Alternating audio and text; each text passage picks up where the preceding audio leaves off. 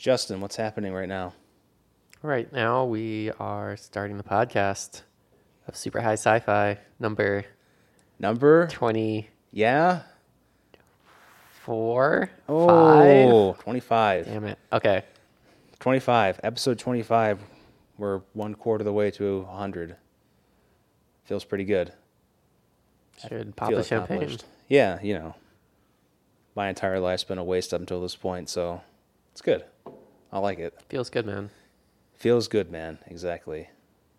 Grant's passed out in a chair after smoking crack out of a light bulb. But I know something that will wake Grant up. This is our first and only news item for the day. The people behind the new Star Wars universe films, whatever we're going to call them at Disney, have said that in addition to the Boba Fett movie and the Rogue One movie, there's now going to be the Han Solo origin story, which is as yet untitled, but it's going to be the tale of how Han Solo, I guess, ended up in the bar on Tatooine with Chewie, waiting to have an old man come hire him. I think it's going to end up being the tale of how Shia LaBeouf destroyed not one, not two, but 3 beloved franchises within the span of a decade. That's who you think is going to be the guy? I wouldn't put it past them. That would be really terrible if they went that route. I mean, they already cast Shia LaBeouf next to Harrison Ford before. I don't see how they can really do it again. I mean, it was his kid, but The end of that movie was a narrow miss where the hat blows onto his head. Thank God Harrison Ford snatches it back. oh yeah, just like punch Shia LaBeouf and get the fuck out of here, kid. Pretty much. Yeah, I like the end of that in my mind. I mean, Shia LaBeouf can be in this new movie if I hope he's like a stormtrooper that gets shot. Yeah, he could be like a random person that Han Solo kills. That's fine. He can be a Gungan. You know what? I don't think they're not going to touch those in these movies, are they? Like, I really hope they just like retcon, George himself and just be like, oh, this planet, didn't exist. And it's the best part of the Revenge of the Sith. It's just like the funeral at the end where they have Padme, they're burying her, and Jar Jar's there, and he's all sad. And then that there's just like the implied Holocaust by the Empire later, where they're just going to burn all the Gungans off the planet and boil the ocean away. Fucking hate the Gungans so much.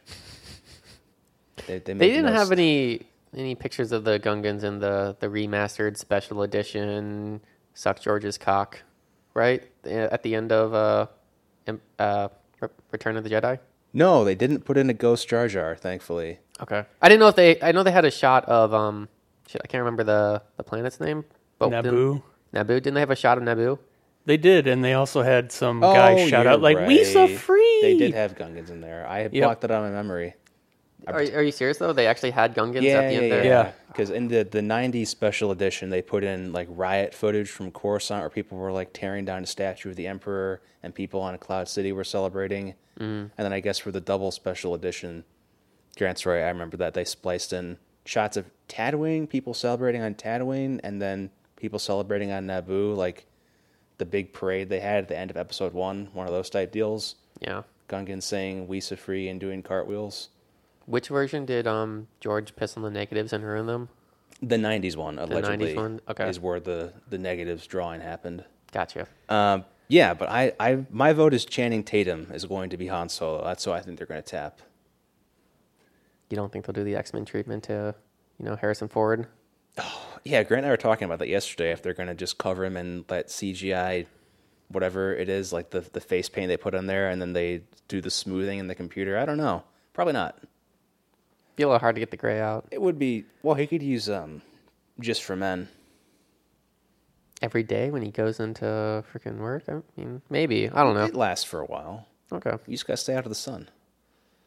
You can have the makeup, technician do a little bit of touch-up every morning. Some black spray paint. I think they're just going to get another actor. Yeah, that's what I'm saying. Channing Tatum. Channing Tatum? That's who it's going to be. I think he might even be actually worse than Shia for that. Well, it's going to be somebody in that vein. Like, it might even be your favorite guy, Jai Courtney. Grant, I know he's your favorite actor right now. Yeah, I don't think he's going to be doing that. I don't think he has the cachet to get into the Star Wars game. What about Johnny Depp? Johnny Depp is Right. young Han Solo. He's already in every other Disney movie, right? So it's not a big leap. The Han Solo movie directed by Tim Burton, starring Johnny Depp No. as young And Han Tim Solo. Burton's wife as who? Because I mean, that's like a staple in one of his movies, isn't it? Helena Bonham Carter. Yeah, who would she be? I can't think of who would be appropriate for her in Han Solo's life, but I mean, there's already Oh, that those- weird, or no, I was gonna say it's Han Solo's wife in the comic. I don't know. Was there ever a follow up with that? Did you ever? the random black lady who's his wife. Yeah. Nope, don't know who that is. Nobody seems to know who that is. Okay, I mean, I don't follow those comics that have been coming out, so I didn't know if there was some sort of follow up, like, oh, hey, we were divorced and whatever. I mean, there's so much going on. There's actually an original set of novels, the Han Solo trilogy, I think is what they're called. Maybe is that right, Grant? Yep. And then the Han Solo adventures are the ones from the 70s that are weird. Yeah. Yeah. The Han Solo trilogy, though, is really good, and it tells the story of how Han Solo escapes from the pirate freighter he grows up on because he's an orphan, which is sad. But that's extended universe, not real anymore, according to Disney, right? See, I don't know, because Disney said, hey, everything that has been posited to happen after Return of the Jedi, if it's after Return of the Jedi, it never happened. That's a legend. But I don't know if they went back and said, like, hey, Shadows of the Empire didn't happen. They did say that. Oh, they did? Yep. Okay, well, in that case, yeah. But all they the, said they all can the draw expanded from it. universe stuff is now considered legends instead of canon. So I think they're just taking their time. They're going to go back and fill in all the blanks as they see fit. Those are, as much as I would have liked to see the Thrawn trilogy be the new trilogy, those are 3 books that are, I guess, ready-made for Han Solo background, but somehow I'm sure it's going to be something stupid involving a lot of CGI creatures bouncing around the inside of a spaceship and Han Solo with like a Star-Lord jet boot set up trying to chase them. To be honest, I'm not that interested in a Han Solo origin movie. I mean, why do we need a Han Solo origin movie? You never curious how he became a drug smuggler with his best friend Chewbacca? I mean, Not really. I think the reason why is they're just expecting, it's a fan favorite character, and they're just going to be like, hey, we can, cash in on this, between, the big Star Wars movies. Since I don't know if this will be a lower budget compared to the big Star Wars movies, but I'm sure there's, less actors they'll have to bring in that all at least, or less big name actors probably. Yeah, I'm sure the fewer A-list people you have to involve. I really like the idea they're pursuing with Rogue One, which is a completely new take on Star Wars, in that the cast is not going to be people or characters that we've seen before. I would like to see more Star Wars movies like that versus, let's like do X-Men Origins, but for Star Wars for every one of our favorite characters or something like that. Like they were talking about doing an origin Yoda movie. There was rumors about that. Like I'm not really that interested in it unless they can make it, I don't know, a very compelling story. And I don't know. I don't see the Han Solo story being that compelling. I want a Bib Fortuna origin movie.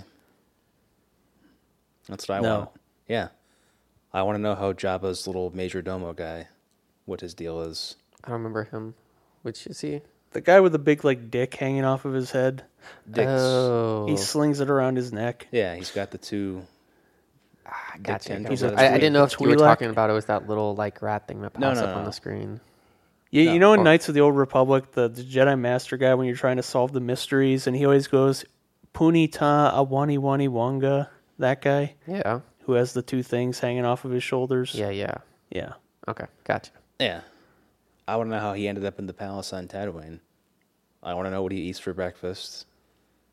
These are the details Disney's going to provide in these movies. Well, you can go to the Legends entry for him on Wikipedia, and I could, but I need that plus Han Solo wearing Star-Lord jet boots, bouncing around a cargo hold, trying to collect CGI balls of shit.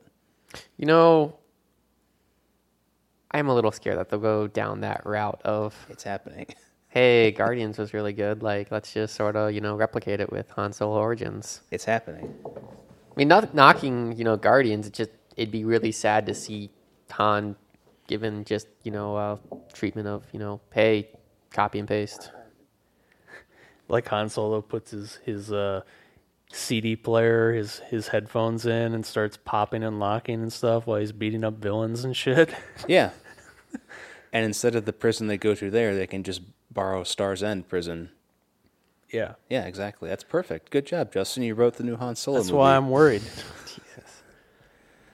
And they meet. He meets Chewbacca in there, rather than him coming with him. Yeah, they can. Actually, they probably can just copy most of Guardians of the Galaxy. Chewbacca can be Batista. Chewbacca can be the angry guy who doesn't like him. Batista. What? Dave Batista, the professional wrestler who was it Drax the Destroyer or whatever his name is? Oh, I was the thinking big Chewbacca guy. more like Groot. Oh, yeah. But who's going to be Chewbacca's raccoon who's bossing him around? You have to get rid of him. Well, I mean, you Han Solo's replace the Rocket raccoon. with Han Solo, and then you place Groot with Chewbacca. Yeah. And then you have that dynamic there as far as, Guardian of the Galaxy mimicking for going down this route. But then who's going to be Star-Lord? Who's going to be the main character? You just combine Rocket and Star-Lord. Whoa, that's going to be dangerous. It is. But they don't have any, Infinity Stones to fight, so they just have to go and steal some, guy who's old Court 45 ship No, to get. I'm sure there's going to be that, and I don't know. I think we're going to, the prediction's going to come to pass that it's going to be some sort of goofy CGI festival, and the original owner of the Millennium Falcon is going to be like one of the Simpsons aliens. Before, why am I blanking on this guy's name? Cloud City guy. Lando, yeah. Before Lando had the Millennium Falcon? I don't know. They may go back and release a new special edition where they cut that line of dialogue out so they can have the original owner be an alien. But really, you can't cut that line out. Like, it would remove all... That's the only history you get between the two characters, really. It's easy. You just go into the editing bay and snip that section out. Why can't they just say it's had multiple owners? I mean, that's entirely possible. That's what I was saying. Before Lando, they had, some goofy-ass alien that works at Jabba's place now that owned it. Oh, maybe that's why Jabba wanted him dead. Yeah, because it's like, he has my ship. I want his ass in carbonite now. Nope. No? I don't know. This movie's going to suck, but I think everybody just needs to remember that Han Solo and Chewbacca are they're crack smugglers, smuggle crack around. That tends to get lost in the shuffle. People don't remember that. Yeah. Just like Indiana Jones steals people's artifacts and brings them back. Like all those great British explorers who brought them back to the National History Museum. Or that one dude went to his house Oh, in the London. guy's house we went to, yeah, that was just full of like Athenian stuff he had stolen during his expeditions. Yeah, he didn't even put it in a museum. He just decorated his house with it, and when he died, he's like, I guess you guys can have tours now. That was amazing, yeah. If you're ever in London, we're doing a horrible job of describing the location of this place, but I can't remember the guy's name. it's near the Sainsbury's building. That's all I know about it. It's near the Sainsbury's headquarters, and some explorer, and he just fucking jammed his house to the roof, just full of stuff he stole from like Mesopotamia and Rome and Greece, and Yeah. you can walk through there now. Yeah. Well, we'll have to find that and maybe You post can- an update, or I'll find it. And You can look it up Chime while in. we're talking about the... Well, unfortunately, we have to get to our main topic, which is 2 films. Predators, plural, and Prometheus. Do you guys want to do Predators first? yeah, that works. Okay. Do you want to amnesia parachute into something? Is that how we're going with this? Because the movie started that way. Yes, exactly. It's just like right off. The Why action, are it's predators attaching parachutes to people? What's going on? It's like the most dangerous game. Like that's what they're going for in this. I But they think. couldn't just wake up on the ground? The predators have to put them in a parachute and throw I them out think of it's a... like the whole fill them full of adrenaline and make sure it's they're in a dangerous situation that somebody's doing this to them, rather than just I woke up in a jungle. Neat. But where do they get the parachutes from? The Predators running The a same place they skydiving got company? the fucking predator dogs are from. The script? Yeah. Yeah, that was my first question in the opening 30 seconds. If they have the technology to teleport them from Earth to this other planet, why can't they just teleport them so they're already on the ground? Yeah. I mean, that would make more sense. You're going through all that trouble to bring your quarry here, and you're risking them falling and dying like all those people do in the beginning. Yeah, like that one guy whose parachute never opens. Yeah.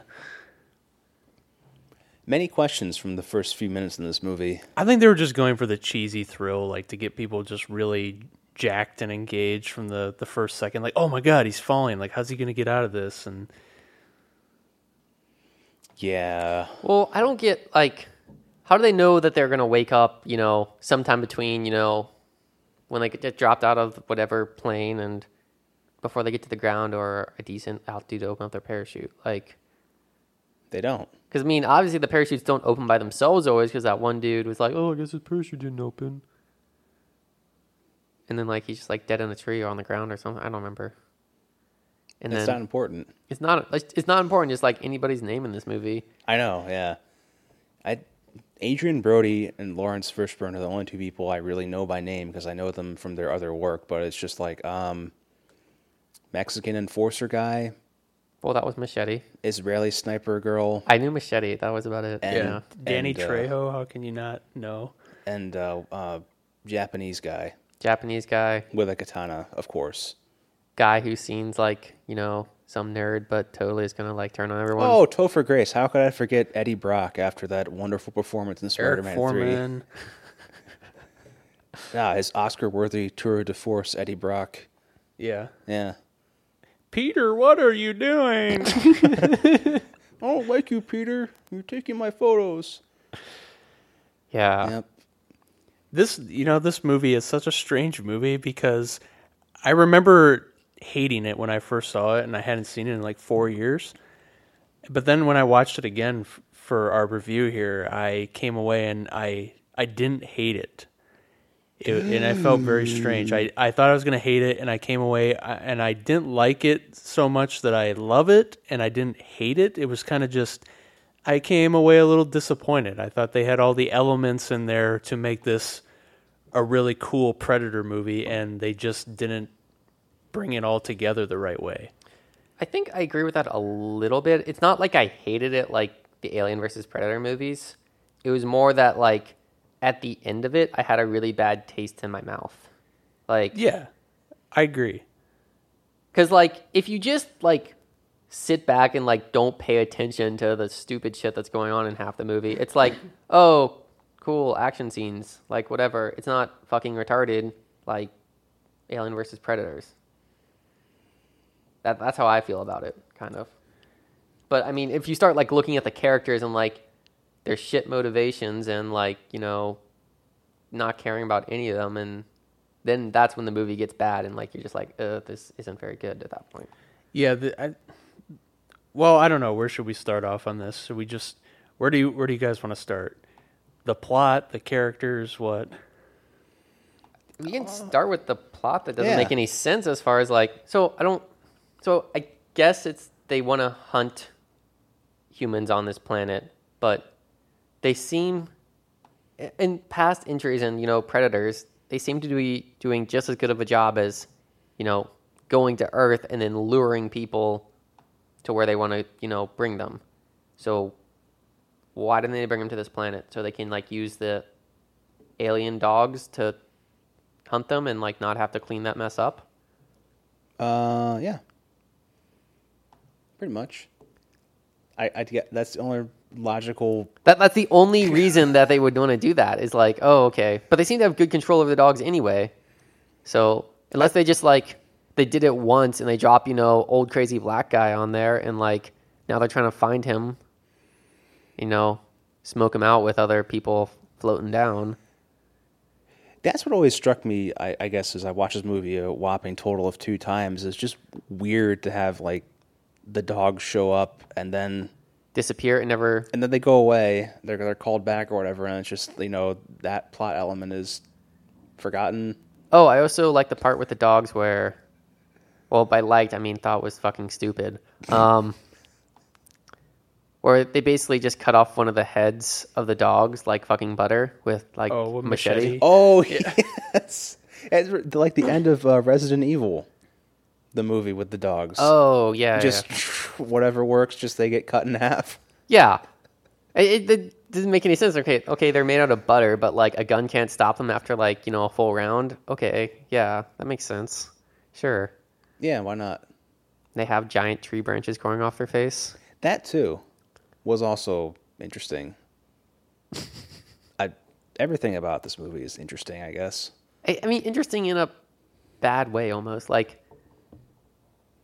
they had like the, replacement, Indian guy who just like did the whole like staring at trees and was like, I don't feel good. And it's like, okay. Oh, the African guy? Yeah, it's like, all right, I guess it's, not okay to be racist against, Native Americans anymore. So we're going to, have some, tribal guy from Africa, like, who is on some, or was some child soldier probably. And like, what was his background again? He was some fucking Sierra Leone thing. Yeah, he was a Sierra Leone soldier, and I don't know if he had much backstory besides that. But I forget which. But he's got like this uniform or something on that marks him as a member of. I forget which group it is. The people who were on one half of the Civil War in Sierra Leone and like massacred a bunch of people. At least on Wikipedia, it says the Revolutionary United Front. Yes. Yeah. I'm not familiar with the Sierra Leone Civil War since there's a lot of them in Africa. Yes, there are a lot of civil wars in Africa, unfortunately, but this one, the RUF there was like the Lord's Resistance Army kind of. Yeah. Then they became a political party, I guess, when the country reunified, which is hilarious, but, bygones be bygones. Everybody in this movie, though, it's amazing that they're all such... Okay, I guess that the sniper girl isn't like spinning a dreidel or something, but they're all so fucking stereotypical. It's shocking how like... Yeah, it's like... it's so borderline offensive as a straight white person, and that's saying something. Well, that's the thing. This movie, like Grant said, it seems to bring... They said, okay, let's bring all the elements from, the original Predator movie in. A more fucking retarded plot, but whatever. Mm-hmm. As far as like characters go, and just like put them in the same room or jungle, whatever, and try and get the same effective Predator out of it.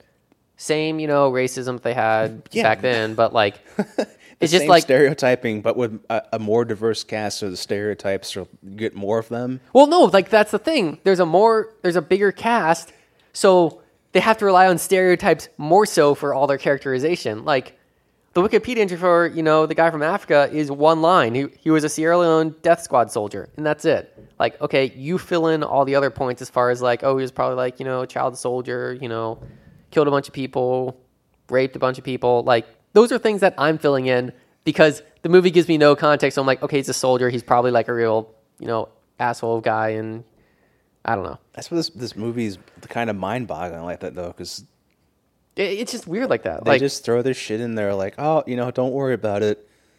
Sierra Leone child soldier. You got the crazy Mexican drug mafia enforcer. Yeah, it's like, oh, you've seen Danny Trejo in other movies. You just fill in the blanks as far as like his other characters go because he's typecast as this guy at this point. It's amazing. It's also I kind of find it funny. Like this movie it's funny in that way to me. It's just so over the top with all this shit. It makes Billy talking to the trees and tracking the predator with his Native American sense look tame. Yes, like the whole like standing on a log and like cutting his chest or whatever, like inviting the predator to attack him. That seems normal, okay? Versus, I'm trying to think of some other scene even remotely like that in this movie that could be the guy with the katana. He waits for the predator. Oh yeah, and the predator and he have that battle. But before he does it, he throws his shirt off and like cuts himself a little bit with the katana, and then he and the predator duel. Yeah, Japanese Yakuza guy. I think that's the thing for me that kills this movie and makes it very disappointing is that they could have done so many more creative things, but every time they got a chance to do that, they went for the cheap reference. They're like, hey, yeah, remember when this happened in Predator? Well, now we're doing it this way. And I don't know, whether it's the guy looking at the tree or the sword fight with the guy who stays behind and cuts himself, or Adrian Brody quoting Arnold directly saying, come kill me, come kill me. Well, that and the whole at the end of the movie, he covered himself in mud. Yeah. Yeah. Like, really just, like, rubbed a little mud on his face. Like, not even to the level of Arnold. And He's got a little dirt there on was his nothing face. in that Yeah. movie to establish that they had found out that mud can block their... No, they actually mentioned, I think, Somebody who had read the was report. it the sniper? Alison Braga's character? Oh, yeah, you're She right. mentioned, like, oh, there was, like, a debriefing or something from, like, Arnold's a soldier in the debriefing. 70s or whatever. Yeah, and, like, Arnold's deposition thing. yeah, Yeah. it was saying pretty much, oh, Arnold did this and that and, you know, killed one of them. And that was it. That was, like, their whole thing. And, like, oh, he used mud to hide their heat vision. And that was, like, the little, you know, bit of, like, hey, here's a little Chekhov's gun that you're going to see later. Like, mud. Mud. Mud, that is the one weakness of Predators. Which made no sense either, because then later in the movie, the crazy black dude in the ship said, like, oh man, each season, like, when someone dies, they learn from, like, their mistakes.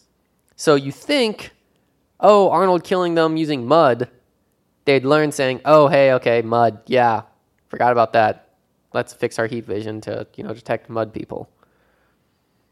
They exist. They do. They're out there. Mud Especially people. Adrian Brody. Yeah. Adrian Brody's waiting for you in the Predator swamp. He's going to kill you. Well, talk about a guy who's completely miscast in this I know, movie. yeah. Like, he's trying so hard to be the tough guy. Doesn't work for and him. Like, it's just, he's trying so hard that you can't believe it. He's trying so hard to be the tough Well, I mean, guy. if he's supposed to be like Arnold's character, which, I mean, you can sort of get from, you know, his line that he, you know, come kill me, the whole mud thing. It just doesn't work for him because it's not like he's not jacked up like Arnold was, you know, in his prime. Right. So it's just like when I see him, it's like, okay, you're trying to be, you know, tough like Arnold. It's not working for me. It's just, you're not selling it to me. Yeah, because he's got like the... Is he a Special Forces soldier in the movie, or is he like a former Special Forces soldier or Yeah, something? he's He's like something like that. I don't. He's a mercenary, basically. Okay. But he used to be a Special Forces Yeah. soldier. Yeah, and then the Okay. reason why it doesn't work for me is because when Arnold did it, yeah, you got the sense that he was a killer, but that he also cared about his people, whereas Adrian Brody's trying to just... He's trying to play it so over the top that it's just like he doesn't give a shit about anybody and stuff until the very end of the movie or something. They give him like a little cheesy arc or... Well, I mean, nobody cared about each other really in this movie because, I mean, they were all, you know, psychopath killers in one way or another. So, like, any sort of, like, team dynamic that was there between people, it was like you can just sort of be discounted, like, oh, they're just trying to save their own skin until they figure out a way to, you know, get off the planet. Including the master killer that not even Dexter or Matlock or Topher Grace. or Sherlock Holmes could stop. Eric Foreman, the surgeon who was a serial killer, apparently. Okay, that Was was, he a stupid surgeon, I guess? too. He had... He just had, like, a random scalpel, like, in his hoodie, like, that he guess carries was around. A like, doctor or something. That's what I got out of it. But that's so stupid too because they do nothing throughout the rest of the movie to set him up as like a serial killer. Like he's just a stupid, useless well, fuck for most of the movie. The only thing they do to set him up as, you know, someone who's dangerous is like, I think Adrian Brody says like one time, oh, hey, what's his deal? Like when they go through, oh, it's like, oh, ex-special forces, sniper, you know, child soldier. What's this dude's deal? He doesn't fit. And that was like the whole setup for him. Like, he's the oddball out. What's wrong with him? He's the hoodie guy, Yeah. He's the Unabomber hoodie guy, apparently. I guess. Because, I mean, he did have some, you know, explosive ending there. Yeah, he did look all crazy. Eric Foreman. I'm Topher Grace. I'm sorry. He's not threatening. No, He's I think that was the whole point, though. He wasn't meant to be threatening. But, I mean, if he's, like, a doctor who kills people, like, doctors are usually more subtle. Like, oh, I, you know, gave Michael Jackson too much medicine. Like, they might never figure me out. Versus him, he's like, just goes up to, you know, Sniper Girl and just like, cut, haha, you're paralyzed. Isn't this hilarious? I agree with you. Up to the point where they reveal who he actually is, I think he's playing it okay because he isn't threatening and you're just wondering why the fuck he's there. But then when he makes that turn and he reveals himself, You know, you would think that he would be a little more intimidating or frightening to the audience, and it's just he's still playing the same useless fuck. I mean, I don't. That's why I have a hard time buying that, because it's like, oh, you took my pictures. Like that was the same amount of like emotion that I got from that. Like, oh, he's still in Spider-Man. Usually, I guess when I've seen this done well by actors, it's like there's a palpable difference in their character. Like you're like, oh, I guess they were playing, they were pretending not to be a psychopath all along, but they really are. Eric Foreman just seems like he was a totally normal guy who then was told to act like he was crazy and try to be intimidating and spooky. Doesn't work for me. He just comes off as like the kid who's smoking clove cigarettes behind the school, waiting for you to ask him about his eyeliner. I think outside of, well, I'm sure this is by design, but outside of the Israeli girl, Adrian Brody, and maybe Topher Grace, it's impossible to care about any character in this movie because they're all just cannon fodder, pretty much, throwaways. I mean, really the only person that I even slightly cared about was Danny Trejo, but that was nothing to do with this movie. Help me, man! Yeah, it had nothing to do with the character in this movie. It was because of, the characters he's played in the past. And, like, reading interviews about him, he's like, he's a nice guy in real life, and I can't... Because he's like, such a distinguishing, like, face and, like, personality just, like, comes to on screen that, like, I can't separate him from, everything else he's done. So I'm like, hey, Danny Trejo, yeah, Machete, sweet. Well, and that's, in the first Predator, because people will come back and say to us, oh, well, we didn't really know anything about the people in the first Predator movie either. Well, yeah, that's true, but we did get a sense of their personalities because there's a whole lot of establishing that goes on in that movie before anybody even gets killed, right? Yeah, but in this movie, they really just they just throw you in, there. And it's like, hey, like, cool way to start like an action movie, but shit way to build characters up. Yeah, and it's like, ooh, I'm a Yakuza guy, and I'm a rebel guy from Africa and stuff. It's like, okay, I don't care about you because like you don't do anything except die. Yeah, that's really about what most of these characters do. They just end up dying. Well, and the deaths actually in this movie, you'd expect them to be entertaining if the movie was self-aware enough to, Yeah, that was a big problem. The deaths weren't very good. Like, thinking back to, like, what you're saying, I'm trying to remember how some of these people died. Like, I can't remember how Death Row guy died. I know he died. He wasn't in, like, the final scenes, right? Oh, yeah, the tarred Death Row guy who, like, attacks one of the... I think they stab him or something. They, like, cut his throat after they throw him down. I can't really remember either. It's just... Yeah, that's the thing. Like, I watched this yesterday morning, and, like, I can't remember anymore, like, how half these people died. Doesn't matter. It really doesn't, because there's no effect on the outcome of the movie. Yeah. Just eat your popcorn. Yeah, we should just find a good soundbite of that and loop that. Eat your popcorn? Just eat your popcorn. From what? I don't know, from us. The the voice actor for Duke Nukem saying that. If we can get John St. John to say that, we'll take it. Who's that one? There's like some guy you can pay in Kenya that wears like a nice looking suit, and you can basically Big Man Tyrone, something like that. Yeah, you can like pretty much pay him to like say whatever you want. Yeah, Big Man Tyrone. Yeah, he has some good videos. Unfortunately, maybe we should get him to do like the intro to the podcast or something. That's going to be expensive. That's going to be more than the cost of hosting this thing. Wait, are you serious? Like, yeah. Is that guy actually expensive? Well, he used to be cheap, like everything else on that Fiverr website, or whatever, 5gig or whatever the fuck it's called. But I guess 4chan discovered him and started using him to insult other people. Yeah. So he raised his prices as he became more and more of a meme. So now it's like $200 for, the kind of video you'd want. Ah, shit. I know. We need to find the next Big Man Tyrone and get him on the bottom floor. The ground floor? Yeah, the ground floor.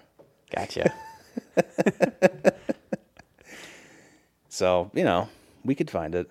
Or we can just go to E3 or something and try to find John St. John. Or track him down. I mean, you can try and go to his website and see if he has, some services. Hey, will you record Just Eat Your Popcorn for us in the Duke Nukem voice? Thanks. If I was a voice actor with Welker's voice, I would totally whore myself out like that. He's got a studio in his house. I know that. I would whore myself if I had a studio in my house, just saying things. Talk amongst yourselves. I'm going to check right now. Well, so what do you guys think of Lawrence Fishburne in this movie? I don't get why he went insane and tried to kill everybody. You in my house, motherfuckers! I mean, I can kind of get it as far as the fact he's like scavenging, like he like lures in, other humans that are being dropped on the planet and like taking their ship. But I don't get why he went so insane as far as like talking to the wall or whatever the fuck he was doing. Didn't get was the whole scene where Topher Grace was being chased by another alien that wasn't a human or a predator or a xenomorph or a alien dog or whatever, and it gets shot at by the Israeli girl. So are they using that planet for other hunts of non-humanoid alien or other humanoid-like aliens,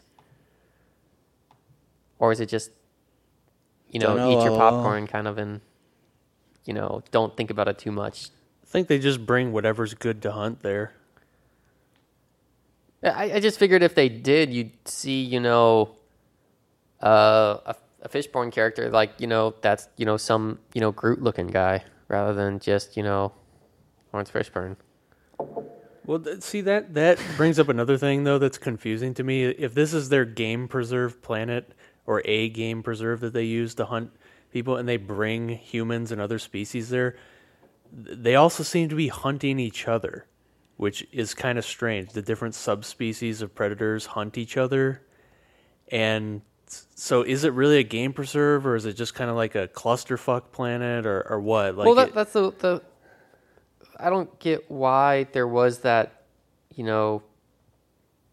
what were they? The lesser predators or whatever like that, the smaller ones or something? I don't know what those are. It's strange to me because the smaller predators are actually the ones that we've seen in every other Predator movie. Yeah. And then the big ones with the red eyes that look completely strange. They look like giant bugs.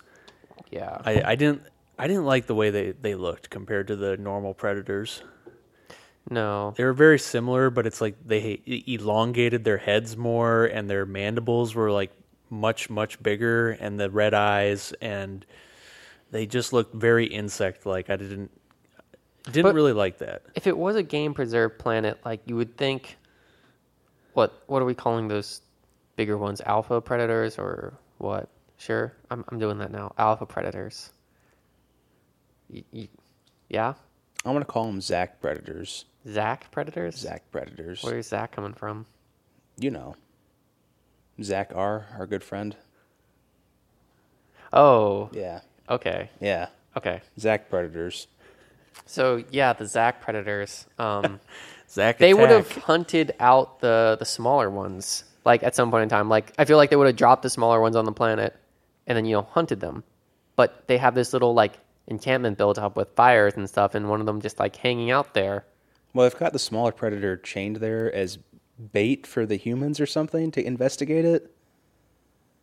Is what it seemed like. Because then the one guy goes in there to check it out, and then the Zach Predators come out. Like, you fell in our trap.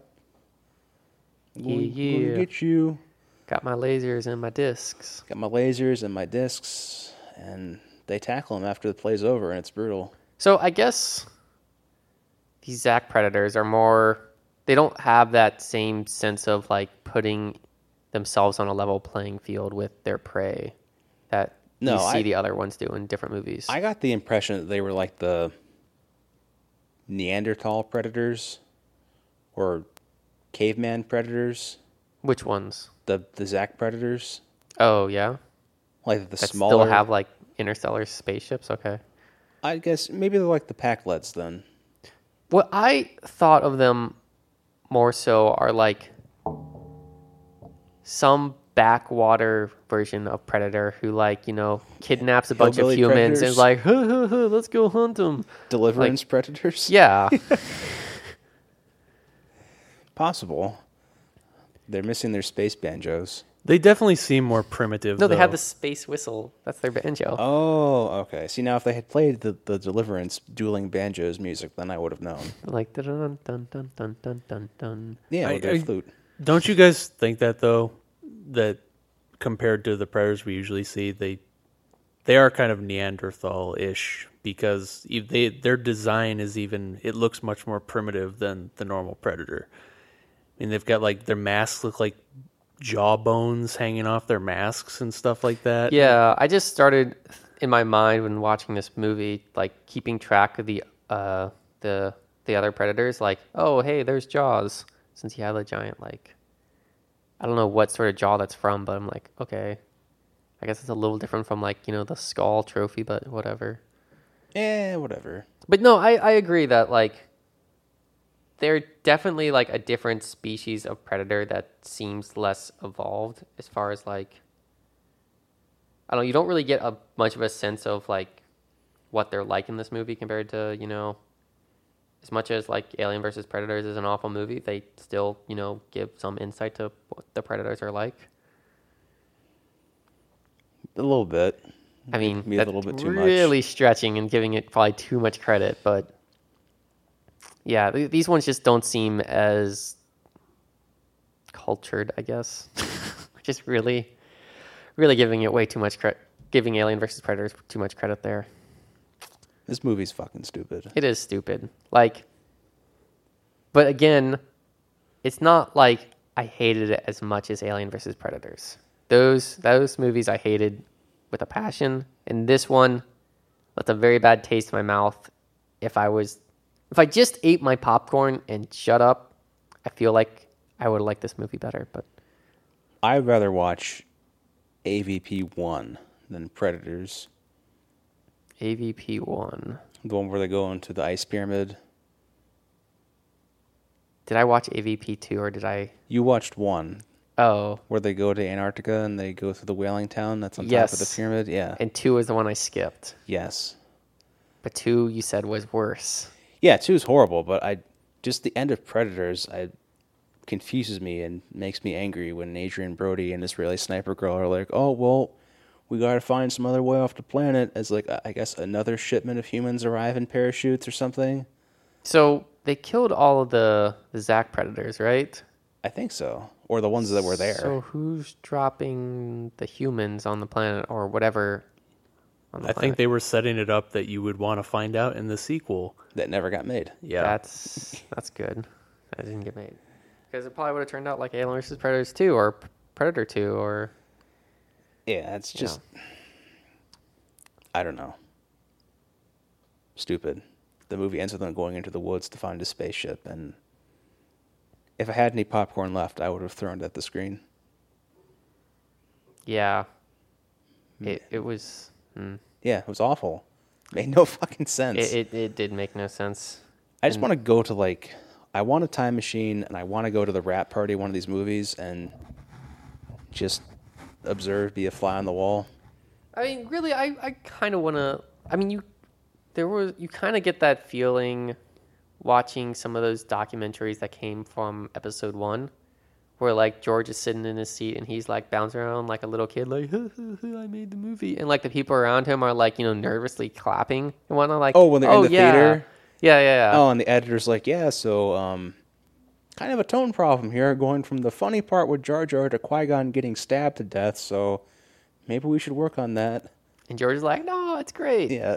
And, like, everyone, after watching, the, I guess, final cut or something like that, they're all, like, clapping, a golf clap, not, like, thing, like, not, like, actually being excited that, they finished something. They just, like, saw the, result of, their hundreds of hours of work, and it's just like, fuck, we have to sell this now.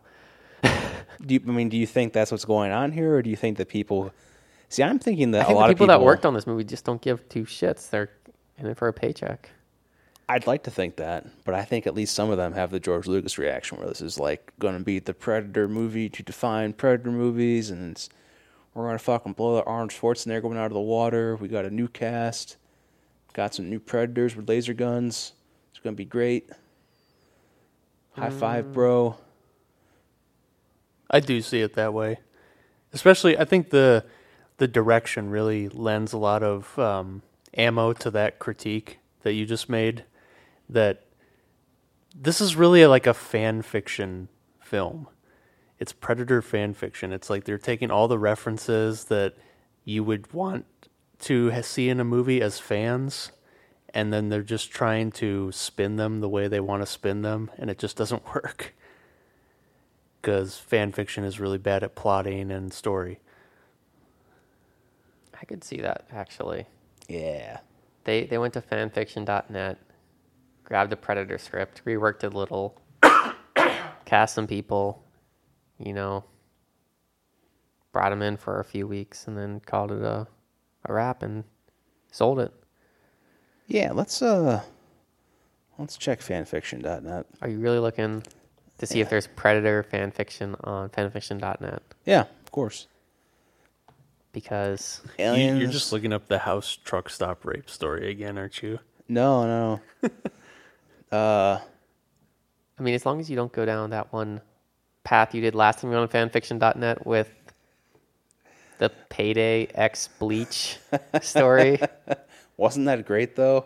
It was a little amusing to see how deprived some of these people that write these are.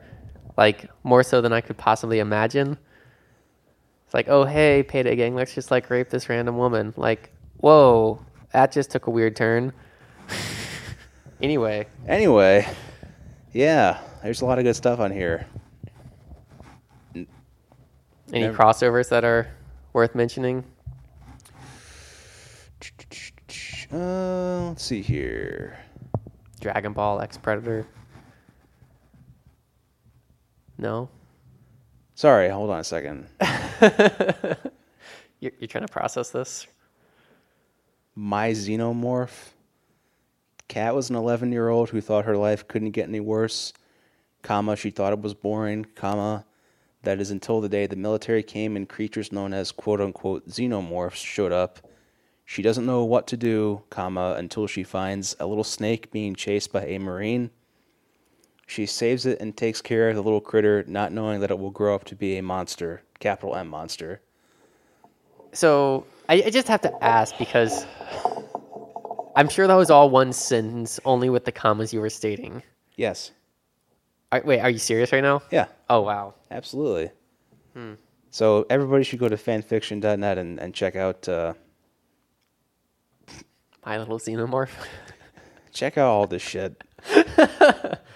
This just looks hilarious. But anyway, I mean, really just read the synopsis on fanfiction, maybe the titles. Do not go into the stories too much, because you'll want to, just kill yourself after you read a little bit, just from the awful writing that they have. Or it's like they write out something and really no editing, just paste it up there. It's bad. It's really bad. Anyway, Justin. Yeah? What's up? I found the name of that museum we were struggling for. Oh, yeah? What's up? The museum you and I visited is the Sir John Soane's Museum. That is Soane. And it's actually right near the Farringdon Tube Station. I recommend everybody check it out if they're in London. It's a museum packed full of all the shit some Victorian explorer stole during his work. Yeah, I mean, if you keep it in that context in your mind, it's really fucking hilarious to walk through there and just see, just imagine this guy, loading up an entire, ship. Oh, yeah. And then the ship that he brought along, hey, just throw more, cool looking rocks and, priceless art in there for my house back home. That's what we were thinking about when we were in there. I think you and I were both laughing our asses off, because it was imagine when this guy actually lived here.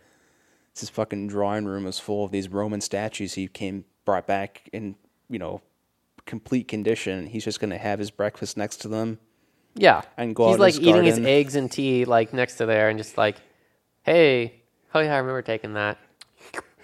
Yeah, and then walks into the next room. It's oh yeah, I pried the jewels out of that statue and put them here. Yeah. Oh yeah, I ripped the eyes out of this Mayan statue or something like that. No big deal. Whatever. Yeah, it was pretty hilarious. It was a good time. So check out the Sir John Soane Museum if you're in London. It's not a full day thing. It's maybe, something you do before lunch and, grab lunch afterwards. Oh yeah, I think that's what we did actually. But yeah, I would definitely say go ahead. It's something you can do in the morning and then do something else in the afternoon. So probably a couple hours if you want to exhaustively search through it, but Yeah, it's a small house, but it's packed to the brim. he made good use of vertical space. Yes. Yes, he did. He built a lot of shelves. I get the feeling he had a shelf guy working for him pretty regularly. Good thing there aren't earthquakes in London. Yes, good thing there are not earthquakes in London. Otherwise, that would have been quite a job cleaning all that up. Yeah. Anyway, now you can read aloud what I just sent you. what is this from? Just before I start reading, or should I just no context start reading? It's a description from one of the fan fiction synopses. Like you said, just read the. Okay. Is there a title to this one, or just? I couldn't tell you the title. Okay.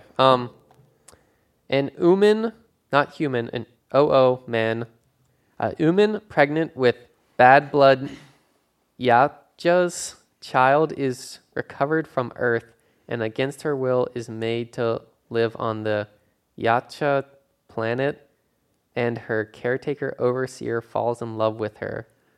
It's called Bad Blood, so it looks pretty awesome. That doesn't sound very good. No, it sounds like the plot of Prometheus. Haha, transition. Boom. Not You know what? the best transition there, but No. But Prometheus, I think, is similar in plot to that. I kind of want to hear what you think about that, because for me, when I first saw Prometheus, I hated it. And I have probably seen it 6 times since that initial time I saw it. Mm-hmm. And with each viewing, I come away feeling that I don't hate the movie as much.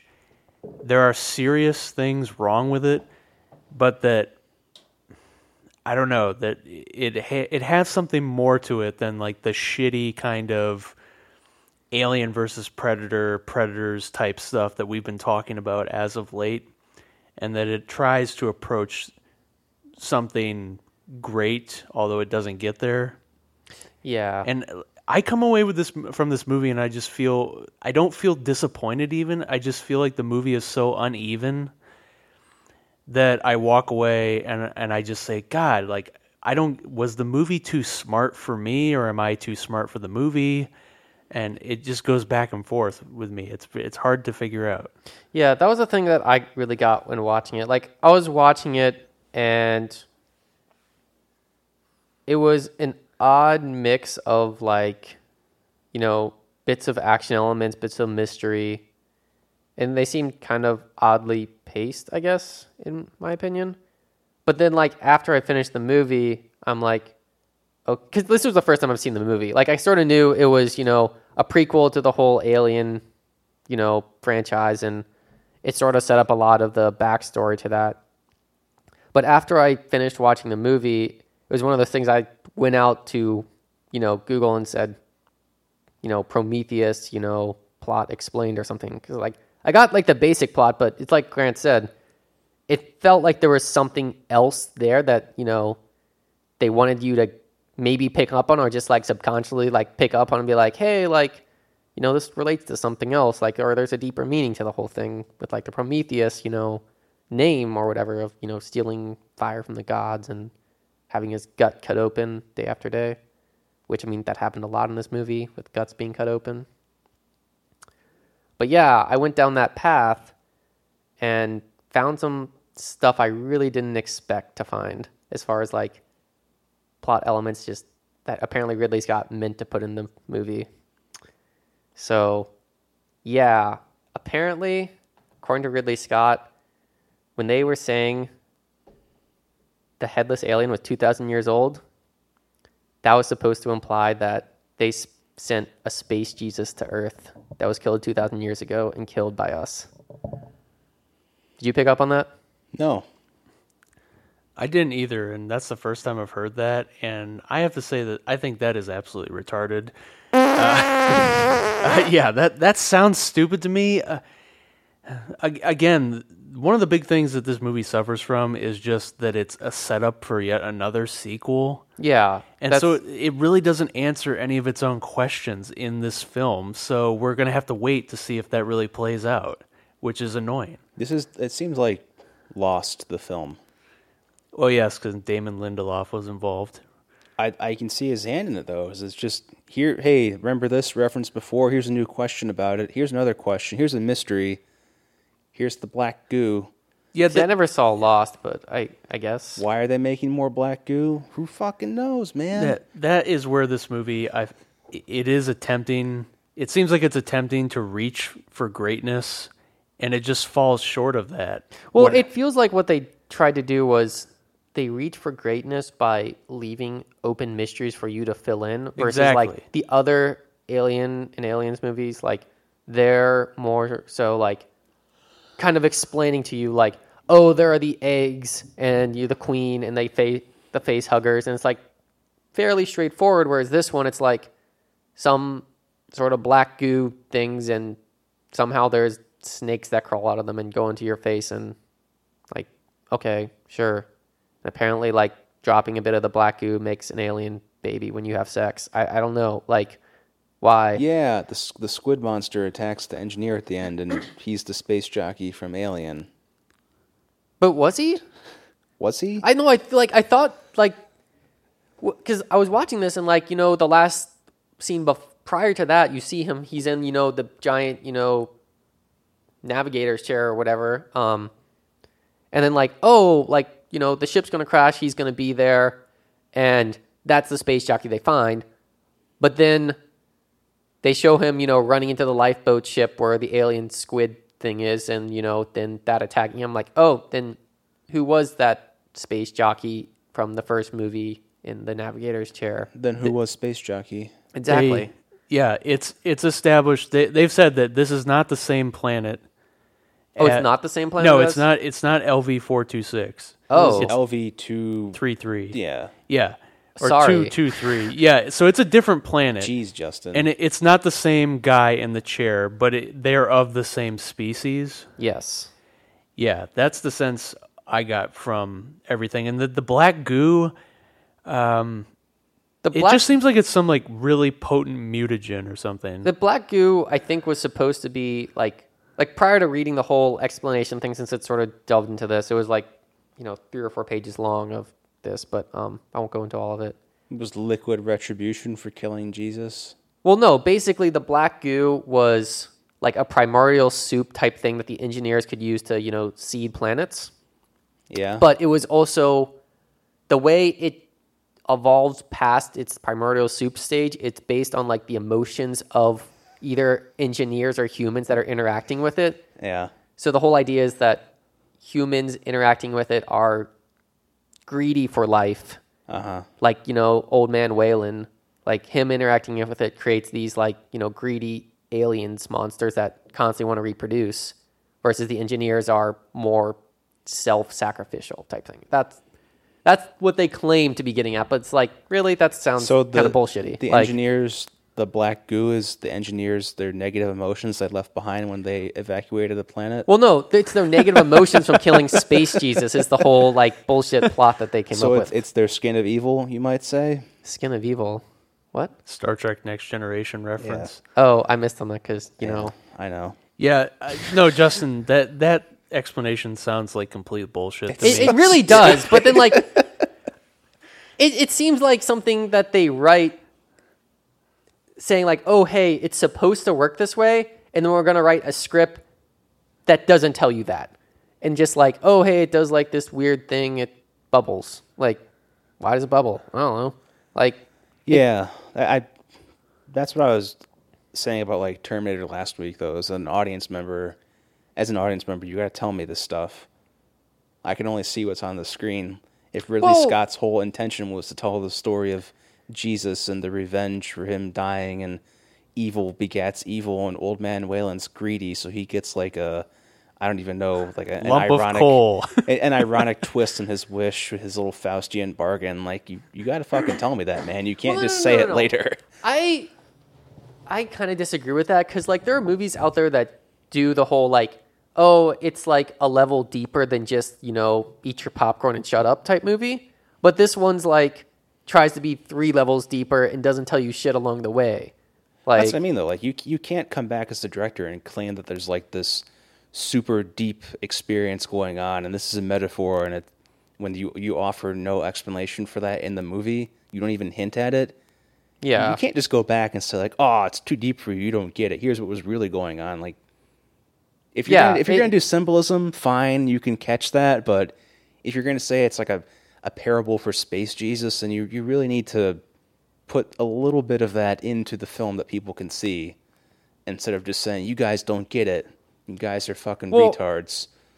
Just to play devil's advocate, Yeah. there are a few hints about that, as far as like, you know, this is a stretch, but the 2,000 years ago comment for the headless alien, the whole like, what's her name having the cross around her neck all the time, and having like, you know, a baby being born out of her that shouldn't be born, like, you know, virgin birth type thing. But yeah, it's a stretch, real big fucking stretch. And like, you can't just claim, oh, because of those elements, you know, you're going to have space Jesus in your movie. Like, it's just too much of a stretch. And you're trying too hard to like be deeper than you really are. Zack Snyder's profile shots of Superman in the church next to Jesus in Man of Steel. Yes, that's exactly what it is. This is more... I would say Zack Snyder does a better job of communicating his little parable than Ridley Scott did, if that was his intention, to tell the story of beheaded space Jesus. I don't think they beheaded Jesus either. I gotta look that one up. No. That beheaded guy wasn't space Jesus. What happened was, Ridley Scott claims to happen was, basically on Earth, around that time, you know, the Romans are killing a bunch of people, so they send emissary there saying, hey, stop being dicks to each other. Mm-hmm. Which, Jesus, whatever, okay. Okay. And then the Romans, you know, pin him up on, you know, and stick him out in, you know, the desert for a bit on a cross. Yeah. And he dies. So all the space engineers get angry, and they're like, hey, we're going to fucking end your planet now with, you know, our black goo of evil. But it turns on them, and then they die on their spaceship before they get, you know, the weapon off their planet. Yeah. Real fucking stretch there. I want to throw a water balloon. Do you want to see? Do you want me to read this quote of Ridley Scott from? No, don't do it. I'm having a Vietnam flashback to somebody's 30-page essay I read one time on why Neo is a stand-in for Jesus in the Matrix. I mean, that's what it felt like, kind of. Like, it's this, like, big stretch of, like, oh, hey, like, we're really deep, like, too deep for you to understand. It's only going to be, like, you know, no one gets it sort of thing. Like, what I would prefer to believe about this movie, just based on what they show me on the screen, is that the black goo is just some kind of, like, bioweapon mutagen thing that they have used to create life on different planets or seed life, and that it is very unpredictable and acts in really strange ways that they can't control, and they lost control of it on this planet when they were planning to destroy Earth for whatever reason, which they never answer because the sequel, right? yeah. And that seems like the basic plot to me, the backstory, and I get that. It's just, again, like, you can't pretend that you're being so deep and just posing all these questions, and just posing questions makes you very deep, and you don't answer any of them. I mean, that is like next level Lost shit. Because that's exactly what they did in Lost for 6 goddamn years. They just wrote themselves into a corner, asked a bunch of questions, never answered them, moved into another corner, never answered the questions until they got to the end where they just said, oh yeah, everybody's dead. That's what happened. It was all in their heads. Whoa, spoilers. Yeah, well, I've never actually seen Lost, but I don't really want to see it anyway. No, if you haven't seen it by now, you know, you can just read the spoilers and the dissertations that people have gotten their PhDs off of, probably are all over the internet about Lost and its disappointing ending. Yeah, I was disappointed in the ending of this movie. The best plan they could come up with is to have, Idris Elba crash the spaceship? Yes, and when you have a guy like Idris Elba, like, that is a real flaw in this movie, just criminal underuse of great actors. Yeah, they seem to put the boring people in the roles that have more to do than someone like Idris Elba, who would have been much cooler. Yeah, like, it seems like all he's there to do is say, like, you know, load the one you're with and crash the ship into the alien ship. Yeah, pretty much. He's there and to fuck Charlize. But mainly his job at the end is to be like, oh, I knew you guys were going to help me out. And the other guy's like, you're a bad pilot anyway. And they crash into the ship and go, woo. Yeah, that didn't seem earned at all. Stupid. Those two guys, like, they were there for the money, right? So they would be like, no, I'm not going to kill myself it's for like- you old man. Well, Fuck you. We're on board with the suicide mission, man. We're going to collect our money when we're done, Let's right? do it. well, I mean, the whole thing was there that they pretty much, well, I mean, they have no reason to believe this, but they pretty much said, oh, this thing's going to go destroy Earth. So if you don't do something, there's going to be no Earth to go back to. So they're just going to be floating around space, like, doing nothing and die. I mean, I wouldn't buy it personally. I suppose, Justin, that I could see that. If indeed that is true, and I'm just being too cynical, I think at least it was a little rushed. well, yeah, that's the Yeah. thing. Like, you have this, you have, shit, I can't remember her name. Elizabeth Shaw, whatever. Was that Yeah. her name? The Yep. character's name?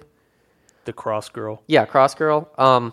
She's like running radio and saying, "Oh, they're gonna go destroy Earth," and like that's all the pilot has to go on saying like, "Oh shit, well, I guess me dying and a couple of my crewmates dying here is better than all of Earth."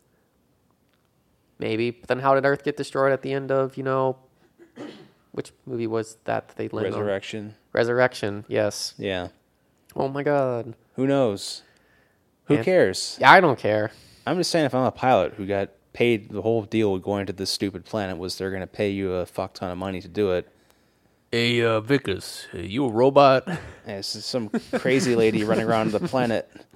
Hey, they're going to blow Earth up. Like, well, maybe, but I'm certainly not going to fly my fucking one chance to get back to Earth into this other ship. Wait, did they say something about there being other ships, or was that in the other movie? There 'Cause are I'm- other engineer ships on the planet, I assume, yeah. Yeah, that's how she and David get off the planet. David's head. Yeah, David. Well, she takes his body too. Oh, Did, you're right. Did they yeah. actually get off the planet? I don't Yeah, they did, because at the end of the movie, they show another alien engineer ship taking off and blasting off into space. Oh, okay. And she was doing her little sign off. I didn't remember that last scene. I just remembered the scene after that with. It's a good thing she found the instruction manual on the floor. Well, no, it said that David knows how to David pilot was it. able to fly with his headless body. Oh, was he? It's a Be- good thing David knew how to fly the alien spaceship. I think, didn't they say she was going because to he was try able to read all the instruction manuals and read the flute thing. I guess, like, She was going to reattach his head to his body. he read the FAQ that the aliens just had nailed to the wall. I think the FAQ is those little holographic things where, like, the alien plays the flute and like sets it down and presses the buttons. Yeah. It's full fucking thing. Smiley alien ripping David's face off after petting him on the head like a dog. And David's like all smiley, like, yay! Well, I think it goes back to the whole too deep for you kind of thing, because like the engineers created humans, right? And then the humans create these, But- robots. Okay, So like, it's like, oh, like you're, a creation of my creation. That's neat.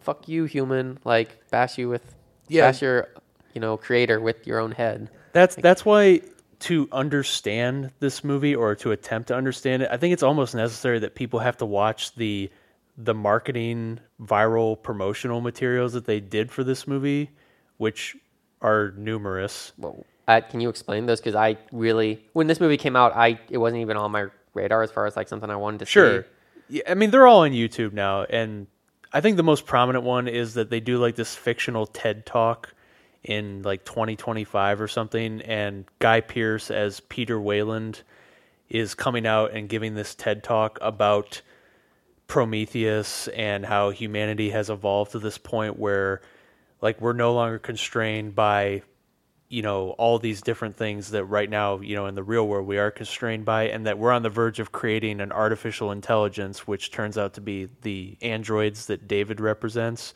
and that makes us the new gods.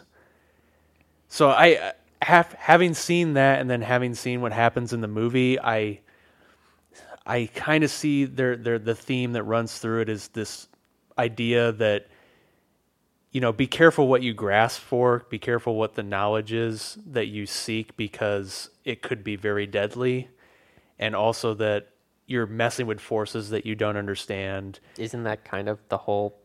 I mean, if you just want to get the too deep for you sort of thing going, like the whole thing of Prometheus giving fire from the gods to humans. That's the whole, reaching for too much sort of thing. It is a little bit because they don't execute it very well in the film. No, but the execution on this isn't Yeah. great. And Ridley Scott obviously watched Battlestar Galactica before he wrote this. Then Fill me in there, because, yeah. the TED Talk about like we're creating AI, so we're the new gods. right, Like, Cylons. the Cylons, the humans create the Cylons who then turn on them. Okay. But there's like the Cylons who are conflicted about killing their makers because aren't humans like our creators? Like, why should we kill them?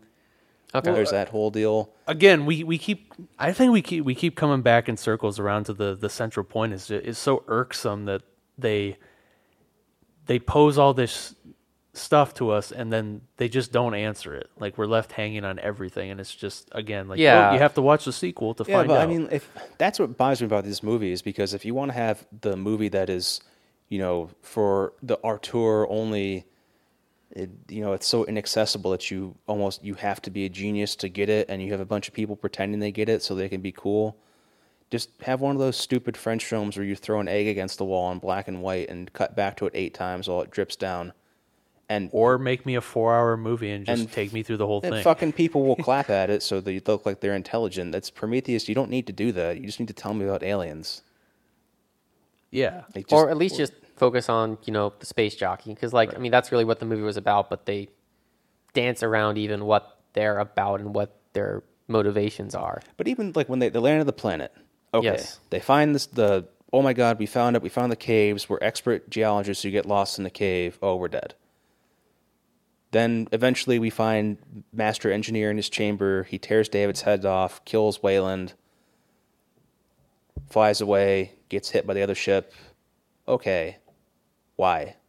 Oh, because the alien xenomorph thing shows up like a little bit at the end. Okay, I guess that sort of makes sense, but could we not have focused on one of those threads and, gone beginning to end with that?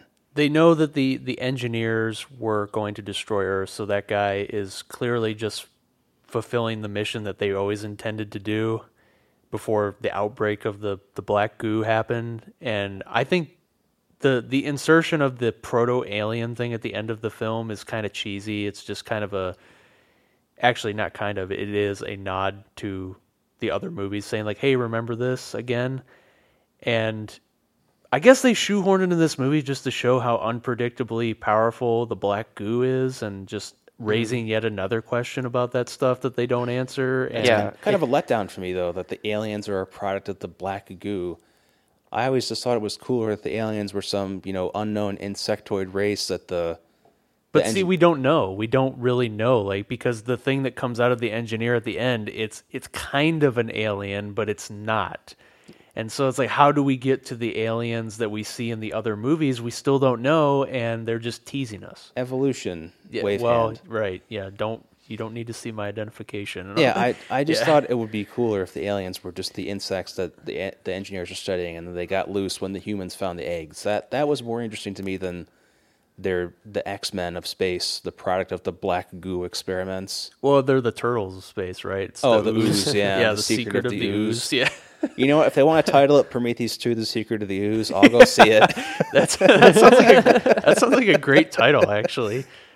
I would go see that. I would love that. Yeah. It's so stupid. Like Yeah. I would definitely be into that. But Jump back to even the beginning of the movie where this starts. It just things like my brain started to go on fire just a little bit, and things start to go awry because they start the movie out by like chipping away and showing like, oh look, it's a cave painting of some guy, and then they don't explain any of that shit, and they jump immediately to like, oh, they're on the spaceship and they're already. well, it's a cave painting, and it's Yeah. it's a star map, and all these other cultures made other star maps that are similar. So ergo, they all point to this one planet that we now know exists. We're on the spaceship on the way to it, and as an audience member, you're just like, what?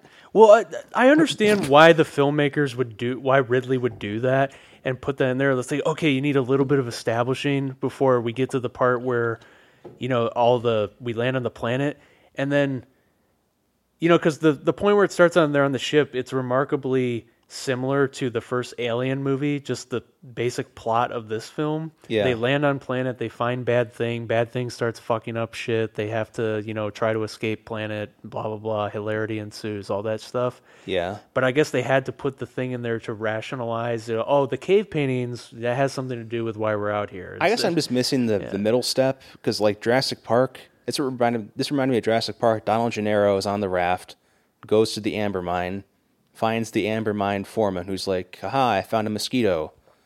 They got to get Dr. Grant because Grant's a digger like me." And then they have that middle part where Mr. DNA explains why the mosquito's fucking important.